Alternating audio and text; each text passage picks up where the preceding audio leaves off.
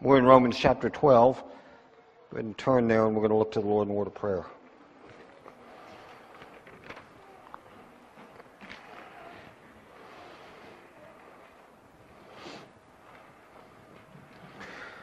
Romans chapter 12. Let's look to the Lord in a word of prayer.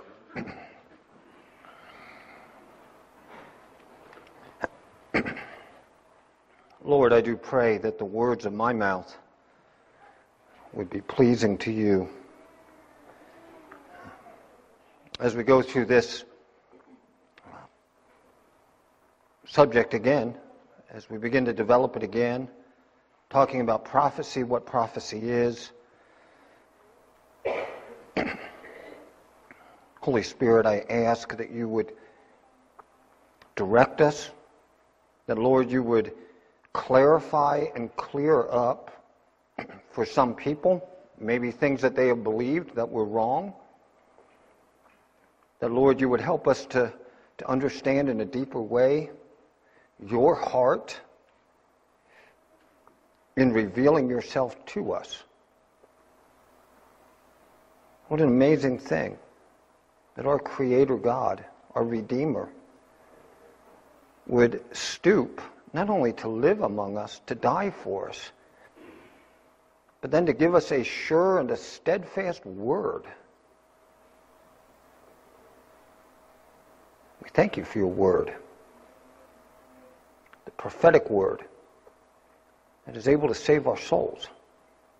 May we give heed to it.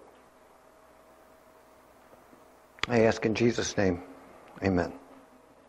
So we're talking about gifts. We're going to do a little bit of a review. We're going to build on what we talked about last week, talking about prophecy. And then I hope to have about 15 minutes at the end to develop from 1 Corinthians an application of these things. And so we're going to have to run through again. Stay with me. We want to build on some of the subject regarding spiritual gifts in general. We'll review what we talked about with prophecy, and then we'll go forward. So let's look in Romans chapter 12. Romans chapter 12, and we're going to begin reading in verse 5, and we're going to go down to verse 8. So we, though many, are one body in Christ. Individually, we are members one of another, having gifts that differ according to the grace that is given to us. Let us use them. If prophecy, in proportion to our faith. If service, in our serving. The one who teaches in his teaching. The one who exhorts in his exhortation. The one who contributes in generosity. The one who leads with zeal. The one who does acts of mercy with cheerfulness. So let's talk a little bit about spiritual gifts. So he says there again in verse 5, we have gifts that differ according to the grace that was given to us. And he tells us to use them. Now, we talked about what these spiritual gifts are. We're just going to rehash this, and I keep rehashing this because I want us to think about it and I want us to get it. The more we say something, the more we get it, hopefully. The adjective is our focus. We're not just talking about abilities you may have. We're talking about spiritual abilities. Abilities that are generated by the Holy Spirit when the Holy Spirit took up residence within you, when you were born again, if you've been born again, and the Holy Spirit came to live within you at that moment, not at some subsequent time, at that moment, he also put within you, as a part of that, spiritual abilities. Those are in a seed form, and yet as you grow in Christ, they develop. If you don't use it, you don't grow. If you don't use that gift, the gifts that the Lord gives you, if you never serve Him the way He would have you to do it, you're going to stay stuck. And so He gives this to us to develop, to grow for His glory, to edify the body of Christ. It is for the purpose of spiritual things. This isn't just, to get glory to ourselves in any way. It is to bring glory to the Lord, to accomplish spiritual fruit, and it operates in the spirit realm. So the Holy Spirit uses the words and the actions of the believer to affect other people spiritually for eternity, to edify the body of Christ. And so this is what spiritual gifts is. We looked at this verse in 1 Peter chapter 4. As each received a gift, use it to serve one another as a good steward of God's varied grace. Whoever speaks, this is the two categories. Whoever speaks is one who speaks oracles of God. Whoever serves is one who serves by the strength that God supplies. And what is the purpose? To glorify you? No. It is to glorify the Lord. So that in everything, God may be glorified through the person of Jesus Christ, through the redemption that He accomplished on the cross. That then that gift, that greatest gift, brings forth fruit to eternity. And thus God is glorified. In the list that we're looking at, there are speaking gifts and there are serving gifts. Prophecy, teaching, exhortation. We're dealing with prophecy now. We will deal with teaching and exhortation, and we're going to deal with the serving gifts in 2 weeks. Next week we'll talk about Thanksgiving. Serving gifts serving is just a general category, but there is the gift of service, there is a gift of distribution or giving, there is a gift of administration, there is a gift of mercy. Now, one of the things I want to do, and take a minute, we'll stop here for a second and think about something. As we're going through this isn't just to be theory. It's not meant to be just theory. What I'm hoping that you are doing as we go through this over the next 2 weeks, and as we've already studied it for several, is I hope you're evaluating yourself and asking yourself some real questions. What are my gifts? What are the abilities the Lord wants me to use? As Matt was talking about that in announcement time, what does God want me to do to serve the body of Christ, to bring glory unto Him? God didn't save you for you just to come to church on Sunday morning. Hallelujah. God saved you for you to serve Him all through the week. Now, sometimes that service takes the form of specific ministries that we involve ourselves in. Sometimes that service takes the form of just the daily deeds of the believer. And those are just as important. Those are just as important. Now, as you analyze yourself, and you're thinking, okay, what are my gifts? I look at this list. Look at the two categories. Speaking gifts, serving gifts. This is the question I want you to begin to ask yourself as you evaluate yourself. By the way, I'm going to want you to do some very specific evaluation in a couple of weeks. And a part of that specific evaluation is going to be this. I don't only want you to evaluate yourself, because you know your evaluation of yourself is only your evaluation of yourself. You know what I want you to do as well? I want you to open yourself up to somebody who's a trusted Christian, and I want you to ask them to evaluate you. When you look at me, what do you think are my gifts? And I want us to do that, okay? And that's really open ourselves up to another person to do that. It'd be a little bit scary. You know, what's this other person going to say? Now, when you look at these two categories, here's the question I want you to begin to ask yourself as you evaluate. When you think about serving the body of Christ, do you think about something you should say, first of all?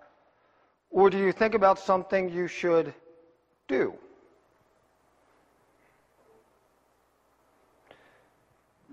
That's going to help you get to one side of the table. When you think about serving the body of Christ, is it first the thing that comes into your mind something you need to say? Or is it, on the other hand, something you think, I need to do something? Now, all of us have a mix of this, okay? None of us are strictly on one side of the table or the other. But I think you will find that by looking at that question, it will help you think in a general sense, I am more gifted to speak the words of Christ or I am more gifted to be the hands and feet of Christ. And it's going to begin to help you narrow it down. So that's the direction I want you to go. That's looking at gifts in general. Now, he then says, okay, we all have gifts, and they differ. But we are one body. And all these gifts are given to the body to edify the body and to bring glory to Christ. And then he goes into the list. First one is what? If prophecy, in your prophesying, in proportion to our faith. Now, we looked at that phrase last week, and I want to go back through it real quickly just to recapitulate and to review some things that we dealt with on that.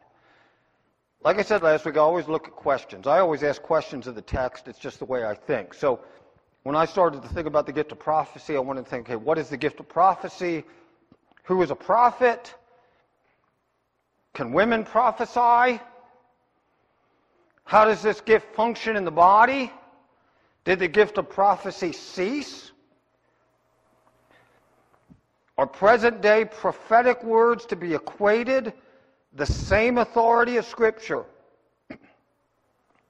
And then by what standard of prophecies to be evaluated or judged? Because clearly they are to be judged. Says that through the Scripture. And we'll look at some texts related to that. Now, when we think about this again, we're going to think about these questions. I want to just remind ourselves of the little definition we gave. A prophet is God's spokesman. It is a person who is speaking for God. Just think about that for a minute. Think of the gravity of that. To speak for God. We talked about the offices in Israel. A priest and a prophet. The priest is representing the people to God. The prophet is representing God to the people. It is the person who is saying to the people of God, "Thus saith the Lord." It's a word from the Lord. In that sense, in the early foundational stages of the church, we looked at this in the book of Ephesians in chapter 2. There was a gift of an office in the early church of apostle and prophet. And he says in Ephesians 4 in chapter 2 that that is a part of the foundation of the church. Thus, those offices were directly responsible for recording and writing the Word of God, the New Testament. In a sense, when that finishes up with the apostolic age, the office of the prophet ceased to be. We're not going to go back and look at all that again. But it ceased, the office, but not its function. Now, there's various ways that we can say that the office ceased. One thing just to think about is this. Think with me in your mind of the pastoral epistles. The pastoral epistles were given to us by Paul, by the Holy Spirit, to regulate the life of the church. How is the church to function? When you get to 1 Timothy chapter 3, you have the Apostle Paul, under the inspiration of the Holy Spirit, laying out qualification for the offices in the church. Those offices are what? Elder, bishop, pastor, deacon. There's no qualifications for an office we would call a prophet. So we would say that the gift of prophecy is functioning, but it is probably doing so primarily within the office of the elder, bishop, pastors. Not exclusively, because it does come down to every member of the church. He says we should covet to prophecy. We should desire to prophesy. But the teaching ministry, we're going to look at that to the entire congregation, although there are many teachers within the church as well. But the office itself ceased to be.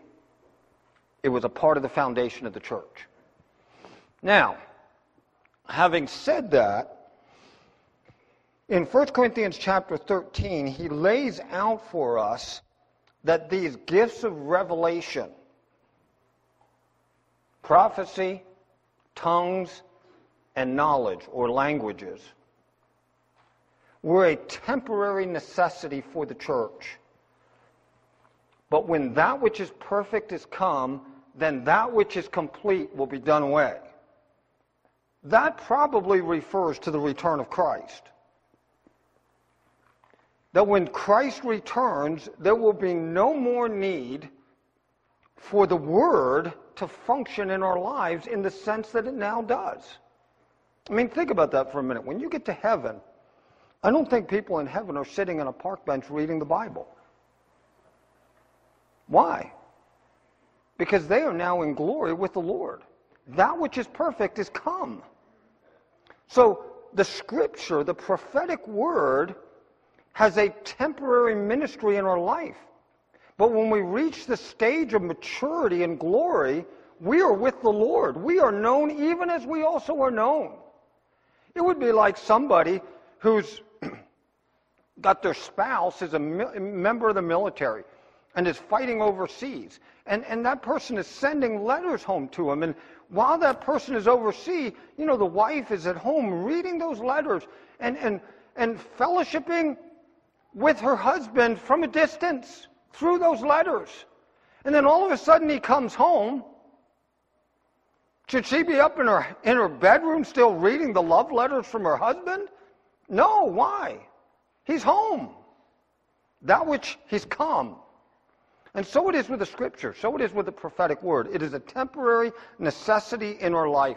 And so the Word of God and prophecy, this we're talking about a revelatory gift that is associated with Scripture.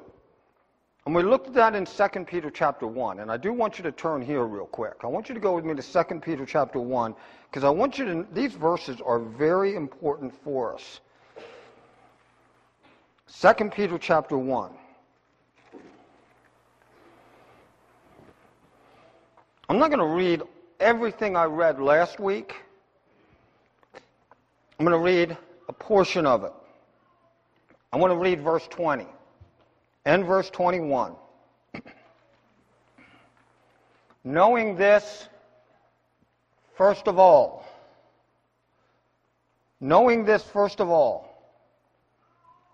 no prophecy of Scripture comes from someone's own interpretation. I want you to notice the word interpretation for a minute. That is a very difficult Greek word to explain. It's been translated various ways in various translations. The word essentially means to unloose something. And what is he getting at here? What he's saying is, when a prophet received a word from the Lord, it was not left up to him to interpret what was saying in the writing of it. He's talking about the origination. He's not talking about how we interpret the Scripture as much as how the prophet received it. And we could almost say it this way: no prophecy of the Scripture had any root in the prophet's own desire. It didn't originate from him. It came from God. And he really builds on that in the next part, because he says in verse 21, notice this, for no prophecy was ever produced by the will of man. Paul didn't decide when he was going to write Scripture. Paul wrote many letters. We know Paul wrote at least 4 letters to the church at Corinth. Only 2 of them were inspired. Paul wrote many letters.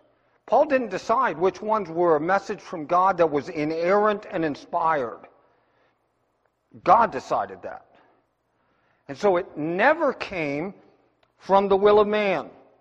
But men spoke from God as they were carried along by the Holy Spirit.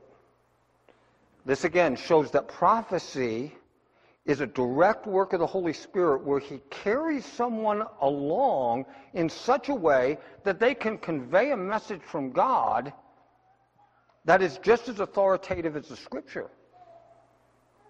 Because God never gets it wrong, and God never makes errors. And this is why it says it has to be evaluated. Notice verse 2, or chapter 2, verse 1. But false prophets arose among the people, just as there will be false teachers among you. And then he goes into all this. So he says, yeah, there's true prophecy. Comes from God, never comes from man. Man doesn't originate it. It comes from the will of God. But then there will always be, and has always been, false teachers and false prophets who claim to speak a word from God when in essence they're not. And he gives us all the things about that in chapter 2. And so prophecy must be judged. Prophecy must be evaluated. How does the gift of prophecy function in the church today? The gift of prophecy does not function in a way that enables a man to predict the future inerrantly. It doesn't. The Word of God, the prophecy functions in the church today in this way. It is the speaking forth of a message from God that He has given, that has been given to us in His Word. So when the gift of prophecy is functioning in the church, it is when either publicly or personally we speak to one another the Word of God. Now, this can apply to specific situations in people's lives. Sometimes it's just the Lord impressing by His Holy Spirit a verse on you and you sharing it with other people. You may not even know why you're sharing that verse to someone else. But in sharing that verse to someone else, the Holy Spirit is accomplishing something in their life through His Word by you. And so we need to be sensitive to the Holy Spirit. We need to know the Word of God, and we need to speak it boldly to one another and to the world. Amen. Now, there are ways that this is done in the other gifts as well. Teaching is an explanation of the Word.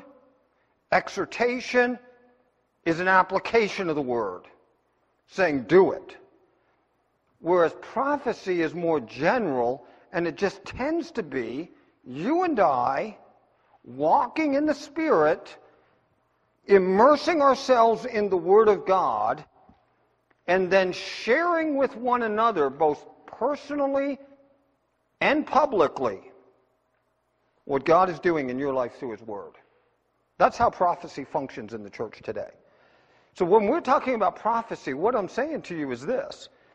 We need to desire earnestly the gift, the ability to speak to one another words of God that are directly applicable to each other's lives. You see somebody that's discouraged and despondent. You know, you don't just go slap them on the back and say, pull yourself up by your own bootstraps kind of theology.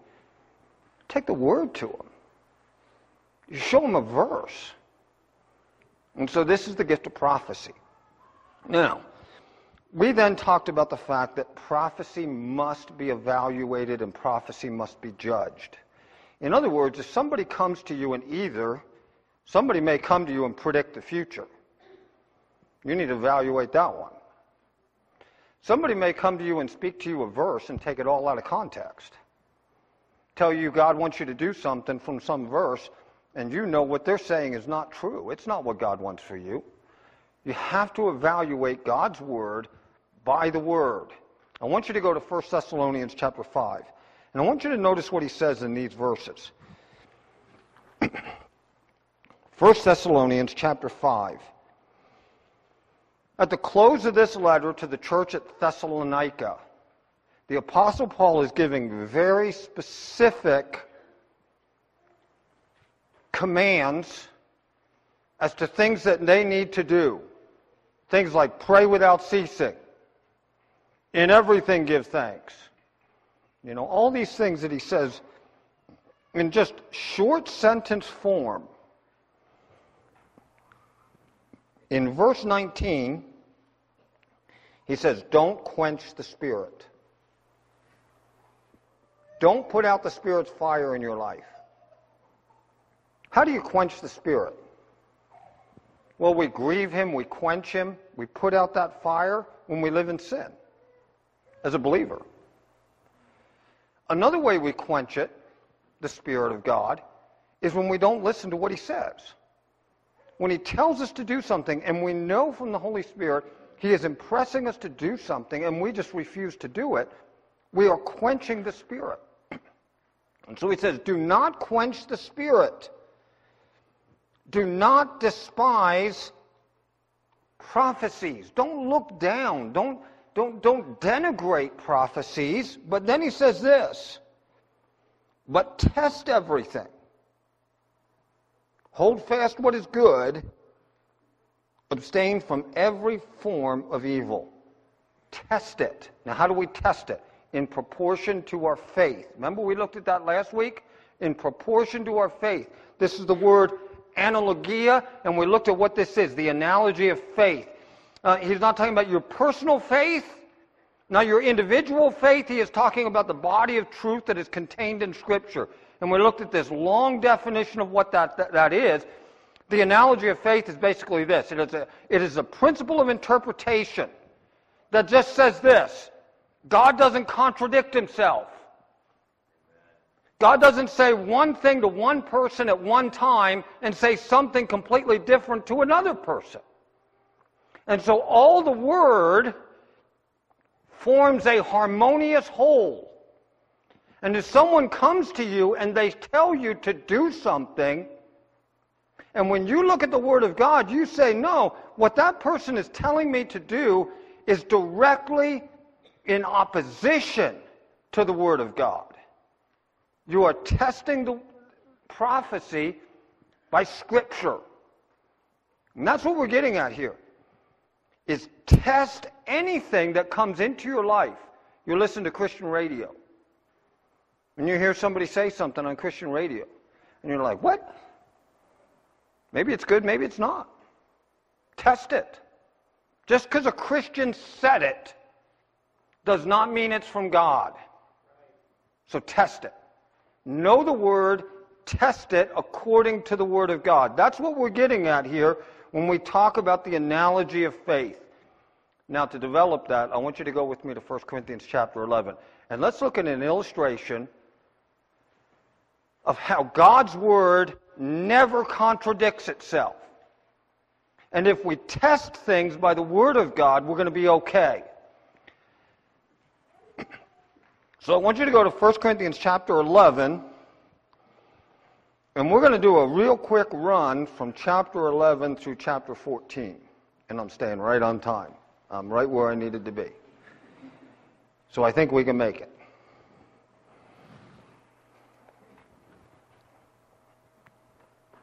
Per square inch of the Bible, 1 Corinthians 11 to chapter 14 generates more controversy than any other part of the Bible. Hands down.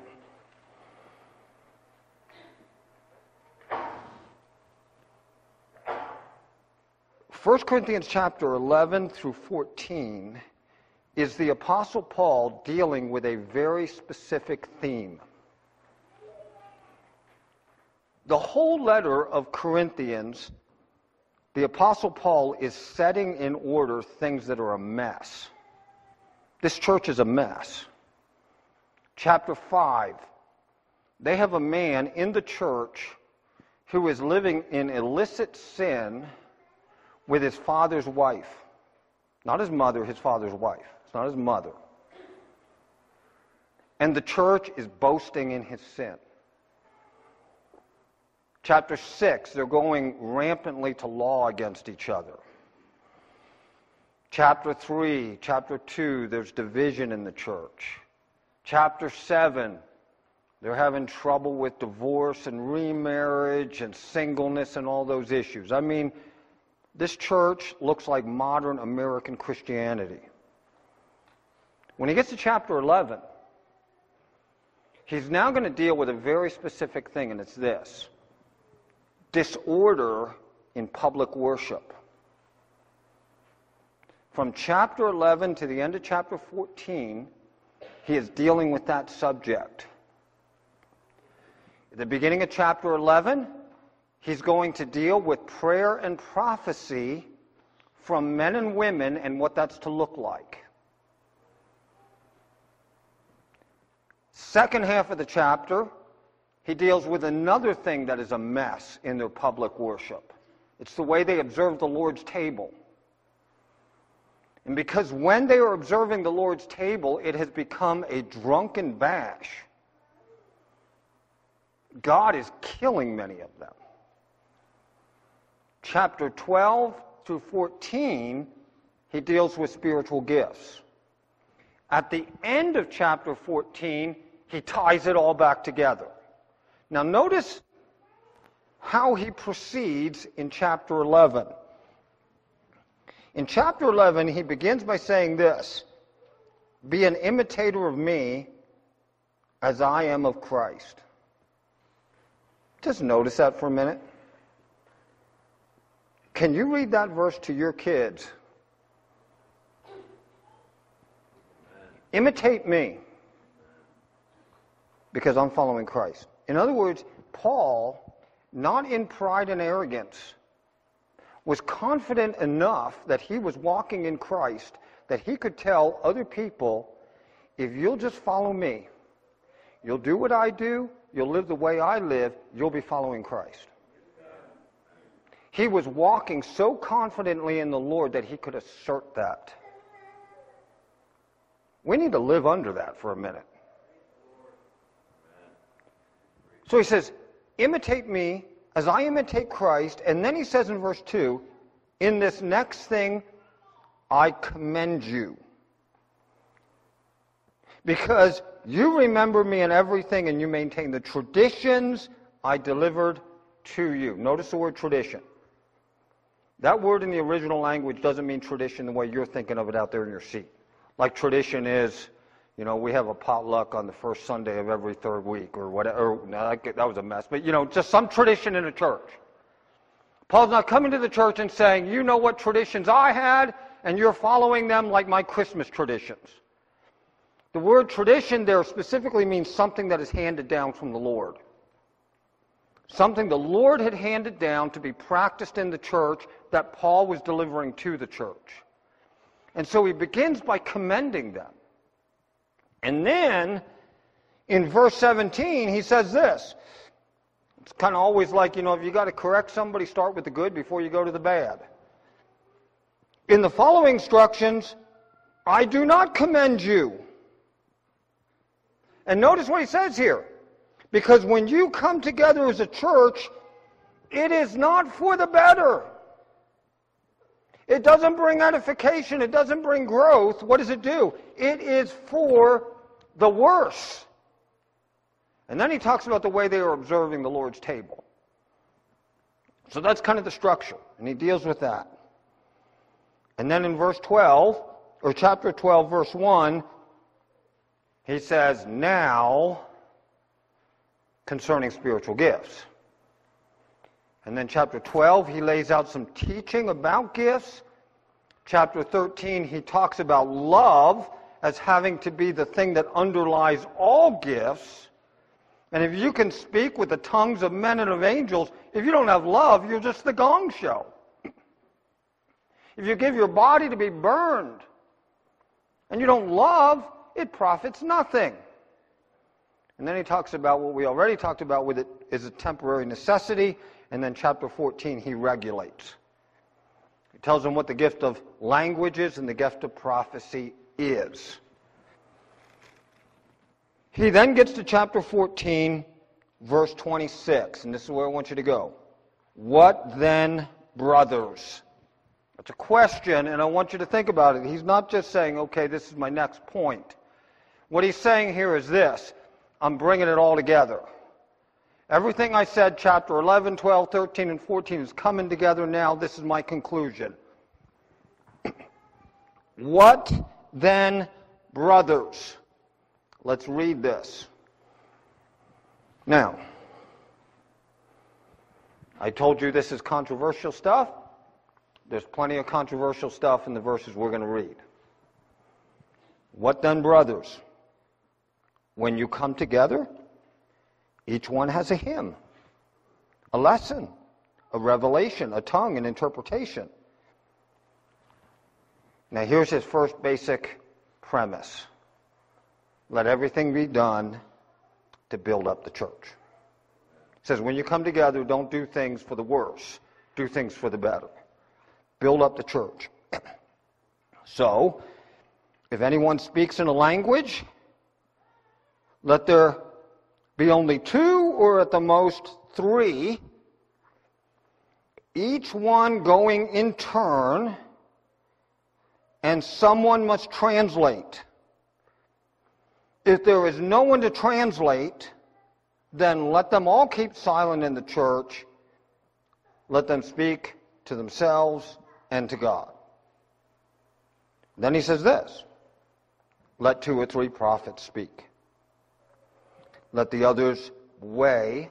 Now notice the word weigh. This is evaluate. This is judge. What we were just talking about, let them judge what is said.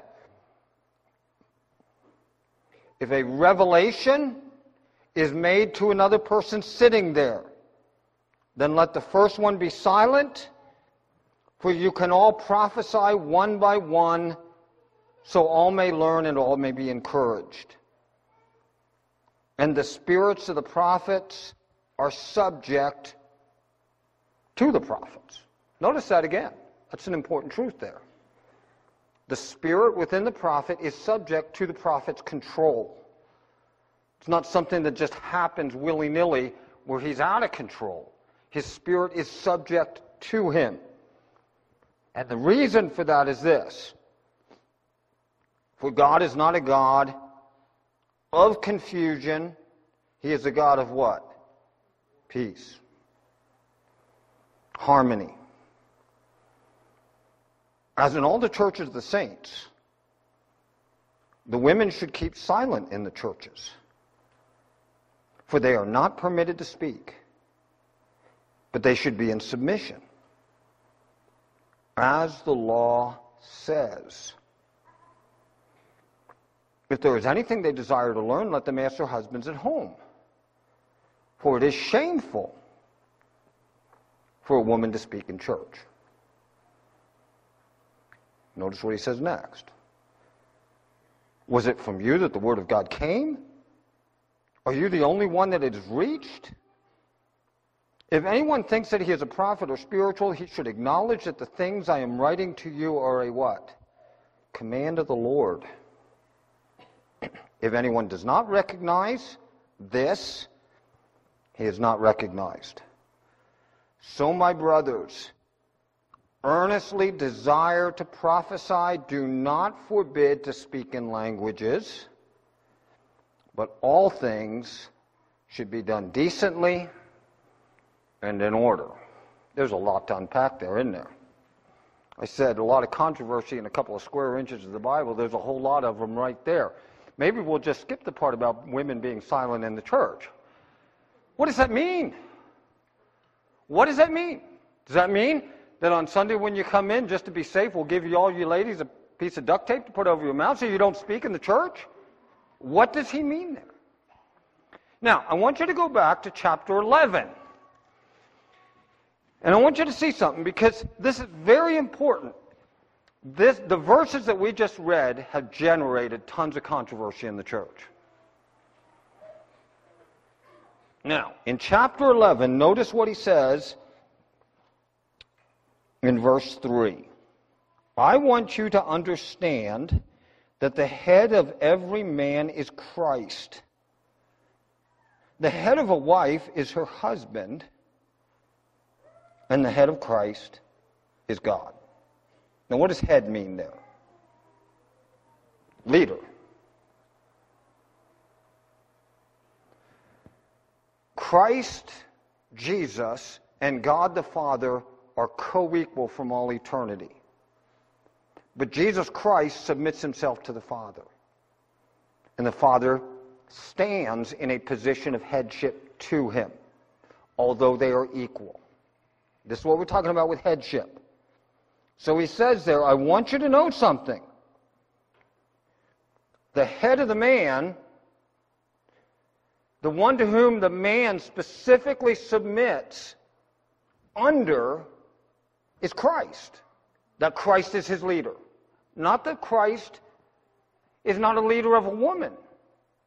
He clearly is, but not in a headship function within the family or even within the church. So the head of the man is Christ. The head of what? The head of the wife is her husband. I am not the head over anybody else's wife.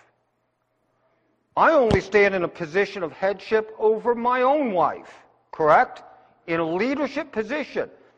But that headship does not in somehow or some way subordinate my wife to me in a sense of equality before God. No, not at all.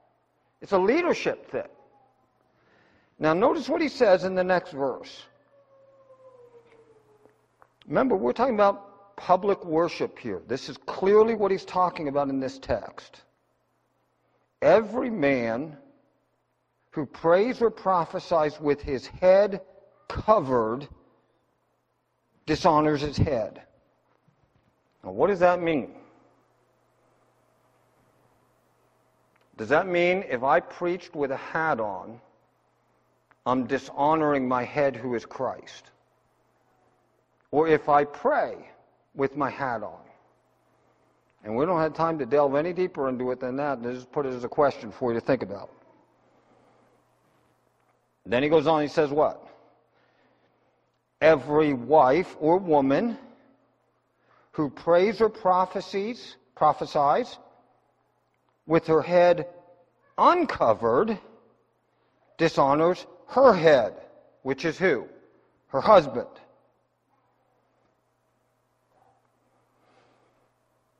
Since it is the same as if her head was shaven. We don't have time to read the rest of the text. In that verse, Paul is clearly taking it for granted that women are doing what two things in worship? Praying and what? Prophesying. He's taking it for granted. Correct? Wouldn't that be a fair reading of that verse? In that verse, Paul is saying, if a man prays or prophesies with his head covered, he dishonors Christ. If a woman prays or prophesies, she dishonors her husband.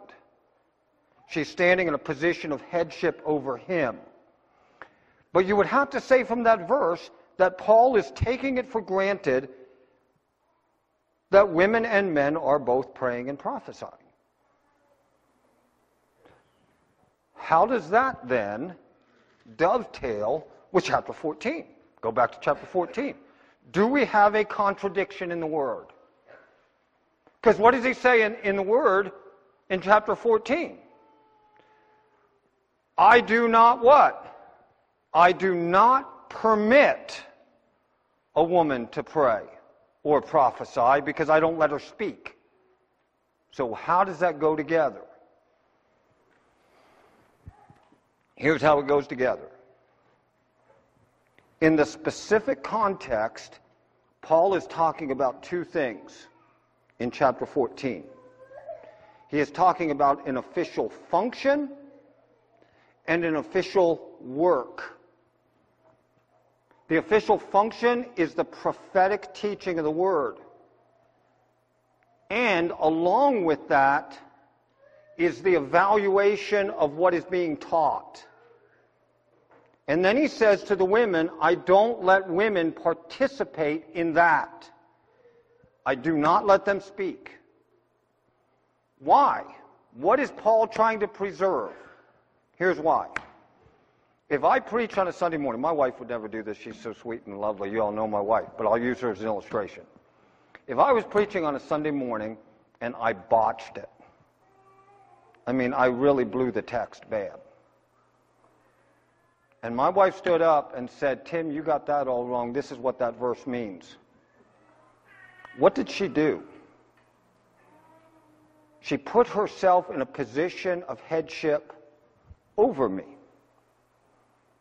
by evaluating it. And what Paul is saying is this: in order to preserve the created order of headship and leadership, if Tim botches it in a sermon, Keith Klein needs to get up and say, Tim, you blew it.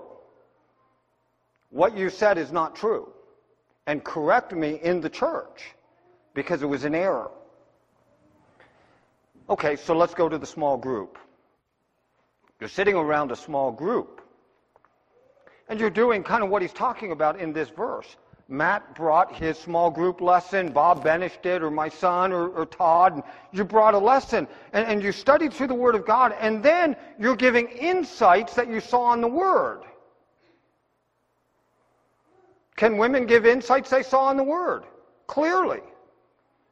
But let me just suggest to you, ladies, as you're sitting around the living room and your husband blows it, he says, I think this is what the verse meant. I really saw this in that verse. And you look at him and you kick him and you say, you're all wet.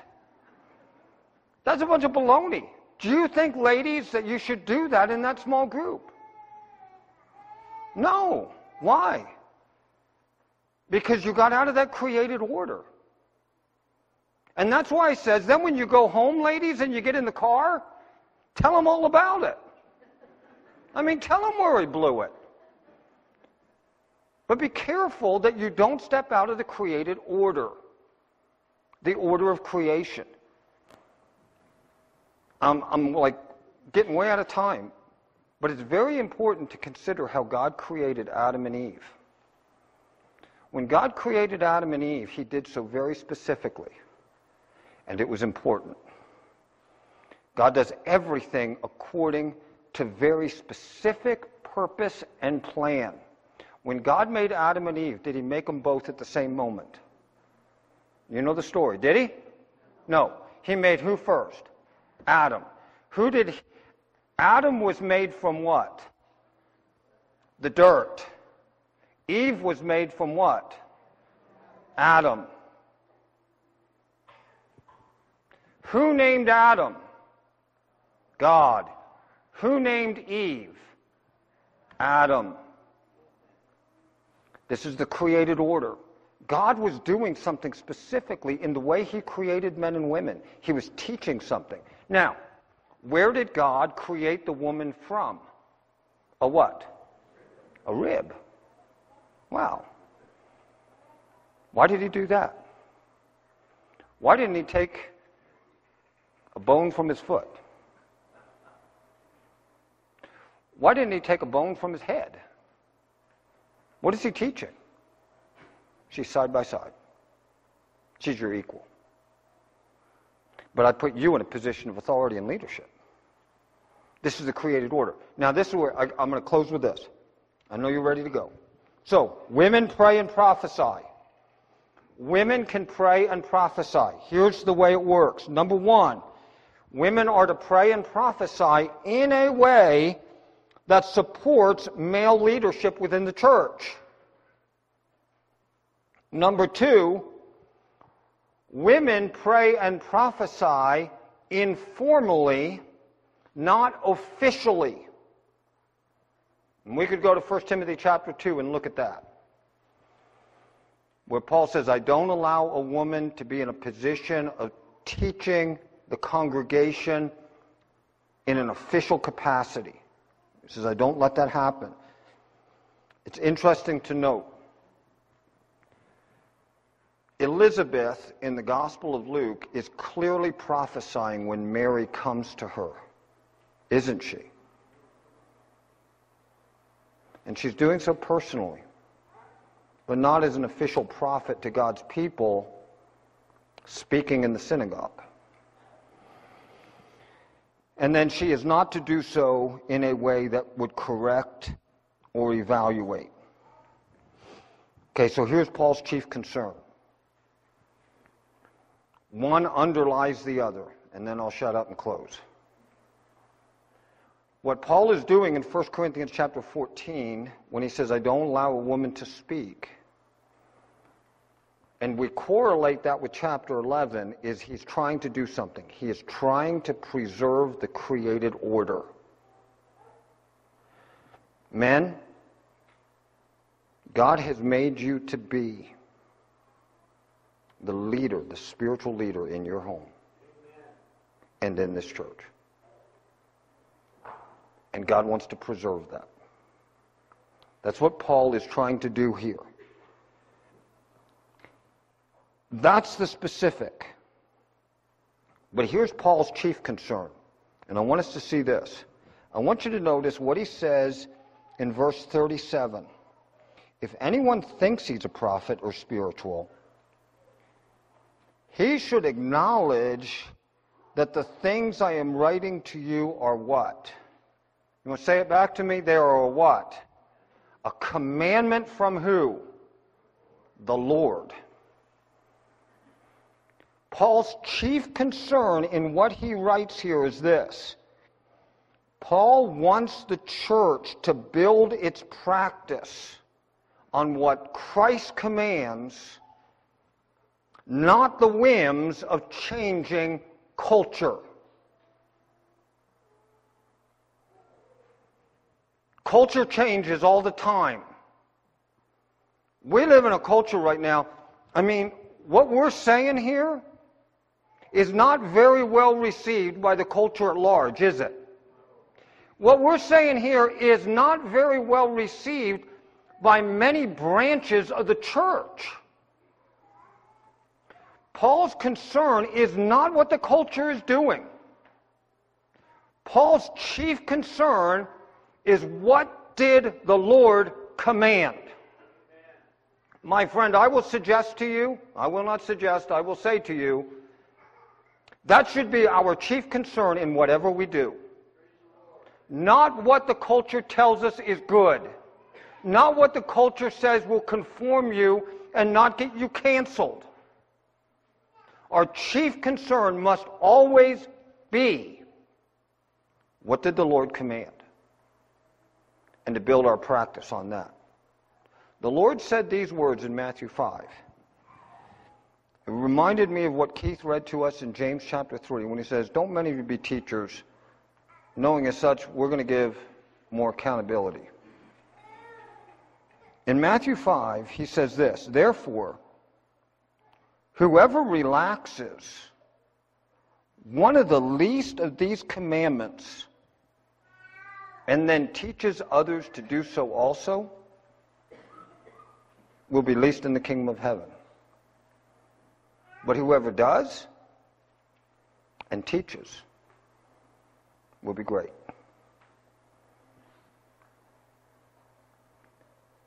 When we look at what the Lord commands in His Word, He is not suggesting to us what we should do. He is telling us, this is my command, and I expect you to build this way. The culture may not like it. You know what? Someday we give an account to the Lord, not Facebook. Let's close. We thank you, Lord, for your word, and we thank you for your truth. Lord, sometimes your word is controversial. We thank you that it's never contradictory. Help us, Lord, to understand your word, to practice it, to build upon it. And so we pray in Jesus' name. Amen. Would you stand as we sing our closing song together?